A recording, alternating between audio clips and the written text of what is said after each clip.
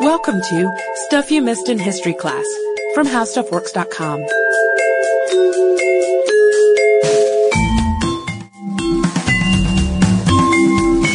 Hello and welcome to the podcast. I'm editor Candace Keener, joined by staff writer Jane McGrath. Hey there, Candace. Hey, Jane. You know what's funny about American culture? What's up? We don't really have a long history like many other nations do. Yeah, it's so true. When I look at, when I research like the history of European cultures in general, and especially, it's like America's a baby. It's compared true. to other countries. Yeah, it's like taking The Crying of Lot 49, this little novella, and comparing it to A Tale of Two Cities, this huge, chunky Dickensian novel. Mm-hmm. There's just not that much to our history, and so well, that's not fair. There's not that much chronologically to our history, and so I get very frustrated when a story that I've grown up believing in may not be true. And let me qualify, too, that when I say there's not much to American history, I'm not speaking about the indigenous American Indians who were here before the settlers and colonists came. I'm talking about a timeline that starts with George Washington era. The American nation, the United States, right. Exactly, the colonies, and to the point today that we're in. Yeah. And I'm especially frustrated to learn that the story of Betsy Ross making the first American flag may not be true, because I feel like there are so many men who get credit for the different aspects of our culture that shaped our nation to what it is today. I really like the idea that a woman is due credit for something that we still honor and use on a daily basis, but as it turns out, that may not be true. The credit for the American flag may actually go to a man as well. Yeah, it's a pretty complicated situation. We don't really know exactly what happened and how true it is, and I was really shocked having learned all the different facets that went into the story, and it's kind of a little controversy going on about Betsy Ross. Yeah, and even if you go to the official Betsy Ross House website, they say, so historical fact or well-loved legend, the story of Betsy Ross is as American as apple pie. After your visit, decide what you believe. Well, Jane and I did not get a chance to visit the Betsy Ross house, so we're going to have to decide what we believe from the confines of our cubicles in the HowStuffWorks.com office. So here goes. So, to give you some background on Betsy Ross herself, she was born January 1st, 1752, as Elizabeth Griscom, and she was the eighth of 17 kids in her Quaker family. She was originally born in New Jersey, but when she was about 3, her dad, who was a pretty successful carpenter, moved the family to Philadelphia, a bustling urban area. And when you think of Betsy Ross, you may imagine her as a very humble and meek woman wearing her little calico print dress with the white apron and the little dust ruffle cap. And we've heard before that she was a seamstress, but she was actually an upholsterer, which deepens my respect for her, because I think it would be, far more difficult for a woman to handle such heavy fabrics as rugs and curtains and Venetian blinds even that she had to grapple with. And not only was she trained as a seamstress, but she apprenticed as an upholsterer in Philadelphia with another very esteemed upholsterer named John Webster. And she actually met another upholsterer with whom she fell in love, and that was John Ross. This is a really cute story, too. It is. Yeah, because John Ross came from an Anglican family. He was sort of a son of a preacher man, even, because his dad was assistant rector of Christ Church. So when John and Betsy fell in love, her family, her Quaker family, didn't approve of it. They were star-crossed lovers. Yeah, it was really sweet. And so they actually eloped. Because her family didn't approve of it, they had to elope. They fled across the Delaware River. They married in a Hugg's Tavern in New Jersey. And they later returned to Philadelphia and opened a shop together, the two upholsterers. And unfortunately, that didn't last too long, because John was part of the local militia and he was killed in a gunpowder explosion, I think only 2 years into their marriage. Yeah, it's really tragic. And they hadn't even had children yet at that point, and Betsy was only 24. 24, a widow at 24. And so she was single for a little while, and then she met Joseph Ashburn, and she later married him, and he was a seaman. And when he was at sea, his ship was captured by the British, and he was tossed into prison.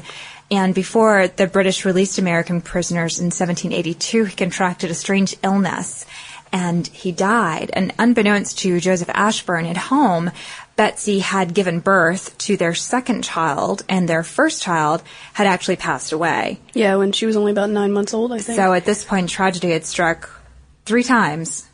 Yeah, 2 husbands and 1 child. So she had a really tough life. We don't usually think about Betsy Ross in that way, but yeah, 2-time widow by this time. It was about 1783 when she married again. This is also kind of a cute story because she was old friends with a man named John Claypool, and they sort of rekindled their relationship after the death of her second husband. And what's also sweet about this is that during this marriage, she was able to rejoin the Quakers, the Quaker friends. In this particular sect of the Quakers was actually not traditional because they supported America's fight for independence. And you might know that Quakers traditionally are pacifists. Mm-hmm. So this is an interesting facet about her faith. By this time, Betsy had she had 5 daughters with John Claypool. But unfortunately, 1 daughter died young.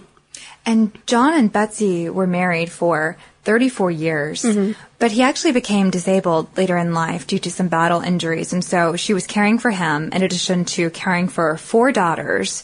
And then in 1793, her mother, father, and sister were all killed by an outbreak of yellow fever. So she got custody of her niece. So at this time, she's got 6 children living under her care, plus a disabled husband, and she's running the household. So her daughter, Clarissa, is actually helping her with her business. And by this time, Betsy is supplementing the income she makes as an upholsterer with helping out with, like tents and soldiers' uniforms and mm-hmm. things like this from the war that she can make a little bit of extra pocket money on the side. And she actually continued her business for 50 years. And then she finally retired. She retired, and by about 81 years old, I think she was officially blind, unfortunately. And a few years later, she died in 1836. Peacefully in her sleep. That's true, yeah. So even though she had a hard life, she died peacefully. She did. And so to know this background, who Betsy Ross was, really helps to enhance my understanding of the Betsy Ross myth, because you hear that George Washington and this congressional committee, or at least they called themselves the Congressional Committee of Robert Morris and George Ross, supposedly turned to Betsy, who was not only a fixture in the community as an esteemed upholsterer and an esteemed businesswoman, but she was seen as like a good community member. I think she was a friendly woman, and obviously to care for a household like that, she had to have had a really plucky spirit and a really hearty sense of business about her. Right, and to give you a little context about the famous flag story, this occurred pretty soon after the death of her first husband, John, in 1776 about. So, like you mentioned, these 3 men, George Ross, that might spark up interest because they have the same last name. He was actually a relation of her late husband. He was his uncle, and so it's plausible, that these 3 men would come to Betsy. And also, in addition to that, part of the story is that George Washington was actually a friend of the family, a friend of Betsy's, and he had called on Betsy a few times, socially and professionally, at her upholster shop. So these 3 men come in, like you said, they say they're part of a congressional flag committee, and George Washington takes out a scrap of paper, and on it has a sketch of what he sees as his idea for the flag of the new nation. And he asks if she can sew it, and like you mentioned, she said, "I do not know, but I will try." And that undaunted spirit. Yeah, and one really cute part of the story, my favorite part, is that she suggested an alteration to the design. Mm-hmm. I mean, to the gall to go up to George Washington and say, I don't really like your design, I'm going to do something different. She actually suggested 5 pointed stars rather than 6 pointed stars, which was not standard at that time. Right, and I read that she actually took out a pair of scissors and just snipped off one of the points of the star to show them how greatly it could be improved with this minor alteration. Yeah. And the flag was not only a symbol for the fledgling nation, it was also a really important tool for helping to identify sides and different skirmishes that were breaking out during the war, because up until this point, they'd been using the Union Jack, which was the British flag, inside the design of another flag. And that could be pretty confusing, so they needed something that looked really different, something that was distinctly a part of the, young United States. Mm-hmm. And apart from the practical reasons, obviously, you're breaking from your colonizers. You want to have a flag that's drastically different from Britain at this time. And so the flag, I think, both practical and very symbolic reasons, close to their hearts. Right. So my perception of Betsy Ross would be that She was a pretty gregarious, outgoing woman, hard worker. I can't imagine she was the sort of woman who went home at the end of the day and hung her head and didn't say hello to her neighbors. And I don't think this congressional committee had bound her to secrecy in any way. So that's why it's so peculiar to me that none of the colonists at the time heard this Betsy Ross story. I mean, put yourself in her shoes, Jane. Say that Barack Obama came up to you and said, you know what, I really think we need a new flag for our nation. And you said, okay, Barack, I think what you've got going here is pretty good, but instead of navy blue, why don't you use teal and you make this brand new flag? You would tell people, wouldn't you? Yeah, I mean, I would publicize it. I would probably first say I can't sew, and I can write an article for you. But I do not know, but I will try. But yeah, it is weird. So Betsy didn't tell anyone, and it wasn't until, almost a century after this event supposedly went down that her grandson, William Canby, in 1870 addressed the Historical Society of Pennsylvania with a speech about his paper, The History of the Flag of the United States.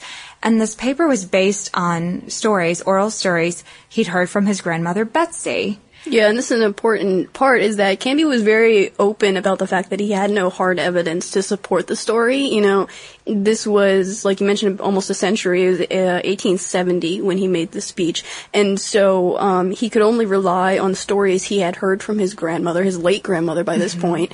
You know, if you hear a story from your own grandmother, you're likely to believe it, you know. Right. And so you can see why Canby wanted to publicize this really fantastic story. But it is sad that he had no evidence to back himself up. It was all anecdotal. Right. And the refrain we keep repeating, I do not know, but I will try. I promise last time I'll say it. Supposedly that's a line that kept being handed down in every retelling of the story. Mm-hmm. And obviously, you know, he very much was loyal to his grandmother and wanted to get this down for the history books that his grandmother had created the first flag of the United States. And there are definitely reasons to suspect that that's true. Like we said before, if George Ross was her late husband's uncle, he might have known that Betsy could have been struggling financially and she needed a little bit of extra work to help out, you know, with the home. And so True. He could have told George Washington and Robert Morris, you know what, let's go to Betsy. She can help us with this flag. She could really use the money.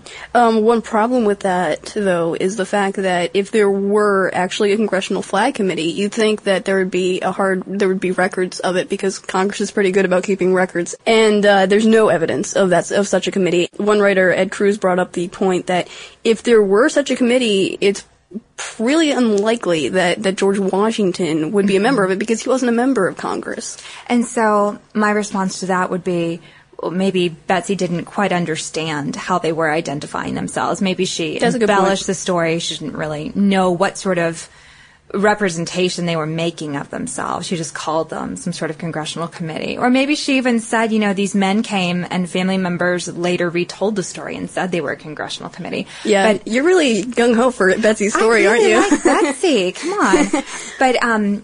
But June 14, 1777, Congress passed a law about the flag and clearly identified the flag as having 13 red and white stripes and 13 stars on a blue background, not dissimilar to the one that Betsy was said to have helped make. Yeah, so that's one piece of evidence we know. Like, we know by that point they knew what the flag was going to look like. And then even more concrete evidence would be that on May 29th, 1777, the Pennsylvania State Navy Board paid Betsy for making flags. Mm-hmm. The problem here is, did they pay her for making the first original American flag, or did they pay her for recreating and making more of the same design that someone else had already And not created? To play devil's advocate, I think you're going to lynch me in a few seconds for bringing up all these holes in the story, but there's no evidence to show that George Washington actually knew or dealt with Betsy. Like the story says, he was supposed to be a family friend who had called on her many times. There's no evidence in letters or anything that Washington ever mentioned her name or anything like that. And, I mean, that's not to say that this is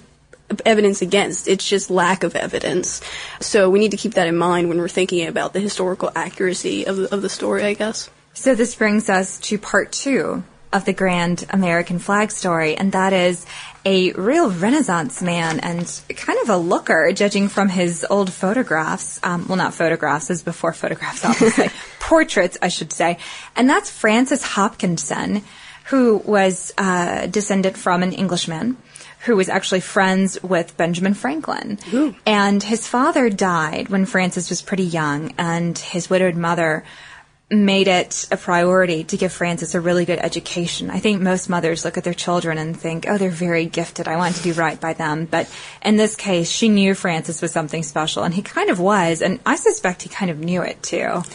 Yeah, you think he's kind of arrogant, don't you? I do, but he graduated from the College of Philadelphia and became a lawyer. And in addition to law, he also dabbled in science, music, poetry, painting, and he was known for his satirical quips.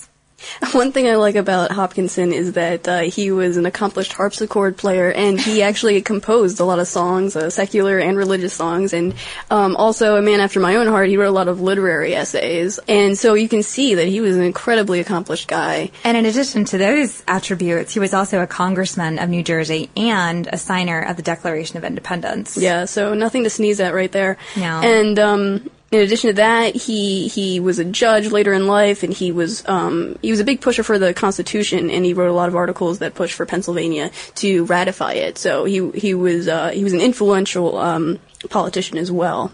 So his name comes up in this debate about the American flag because supposedly he wrote a lot of letters requesting payment for his design of the American flag. And he certainly designed a lot of things. And even his personalized book plate, which got circulated inside a book that he lent to someone and got tossed around through a few hands and eventually came back into his possession, had a book plate that had 3 6-pointed stars. And as you'll recall, the 6-pointed star was the design that Betsy shot down and improved upon. But I guess it became sort of a trademark of Hopkinson's, or at least associated with his name. Yeah, and among his other, really accomplished things we know that he designed or helped design, things such as the seal for the state of New Jersey, Continental Board of Admiralty seal, seal for American Philosophical Society. Seal for the Treasury, too, right? Yeah, and for the Great Seal of the United States, apparently he had hand in that. And as a side note to that, so there are suggestions that he was a Mason, and he helped, incorporate these Masonic symbols and clues into the Great Seal of the United States. But that's a whole podcast on its own. So right. So he started this letter writing campaign after he supposedly created the flag because he wanted to be compensated for his work. And he started with a letter to the Board of Admiralty, and then one to Congress, which actually included a bill for all of his designs. My favorite part of the story is that when he wrote the original letter, he wanted compensation in the form of a quarter cask of public wine, which, like you mentioned to me earlier, Candace, is that I think I should get paid that for writing my article. I think so too. Yeah. I'm not going to argue with that. And I think that this letter, the second one actually, the one to Congress, got lost or it got ignored in the bureaucratic shuffle of the Board of Treasury. So he resubmitted another letter, and this time he itemized all the different charges for all of his different designs. We know for a fact that there are journals from the Continental Congress that give some evidentiary support to the fact that Hopkinson made the flag, but the Board of Treasury really stood firm by the idea that, and this is a direct quote, he was not the only person consulted on the flag's design, which leads me to believe that perhaps Betsy Ross came up with a very nascent design for the flag, and then it was passed along to Hopkinson for approval and embellishment. Yeah, or I would think actually the other way around because of his 6-pointed situation. Yeah, and so so maybe it was passed to Betsy after that, and maybe that was part of the scrap of paper that she supposedly looked at and based her design on. Well, in the end, we can't really be sure. And if you look at different websites out there about the American flag, and especially ones that are devoted to Hopkinson or devoted to Ross, there's some very biased points of view. So we've been walking, I think, a fine line in presenting information. Obviously, I'm swaying toward the Betsy Ross side because I'd like to see the woman get some credit where I think it's due. But the moral of the story, if there is one, is keep good records. Keep good records. There's no reason that as young as our nation is, that the information about who created the first flag shouldn't be on file somewhere. Yeah, well now we have picture phones and stuff, so we can, if George Washington or Barack Obama comes in, we can snap a picture to prove it. There you go. Exactly. And not too long ago, I actually blogged about the story of the Star Spangled Banner based on a flag that was flown at Fort McHenry. And Francis Scott Key was inspired by the battle so much that he wrote the Star-Spangled Banner. And that blog post was actually based on a reader request. And that's what we do on the Stuff You Missed in History Class blog. We're just that kind of podcast, you guys. You write to us with questions, and we will do our best to answer them. That's right. Me and Candace write every day. We post on the Stuff You Missed in History Class blog on howstuffworks.com, and come and take a look and leave comments and let us know what you think. And as always, you can still reach us by email at historypodcast@howstuffworks.com, and we certainly hope that you will visit the website to read this great article that Jane wrote called "Did Betsy Ross Really Make the First American Flag?" on howstuffworks.com. For more on this and thousands of other topics, visit howstuffworks.com.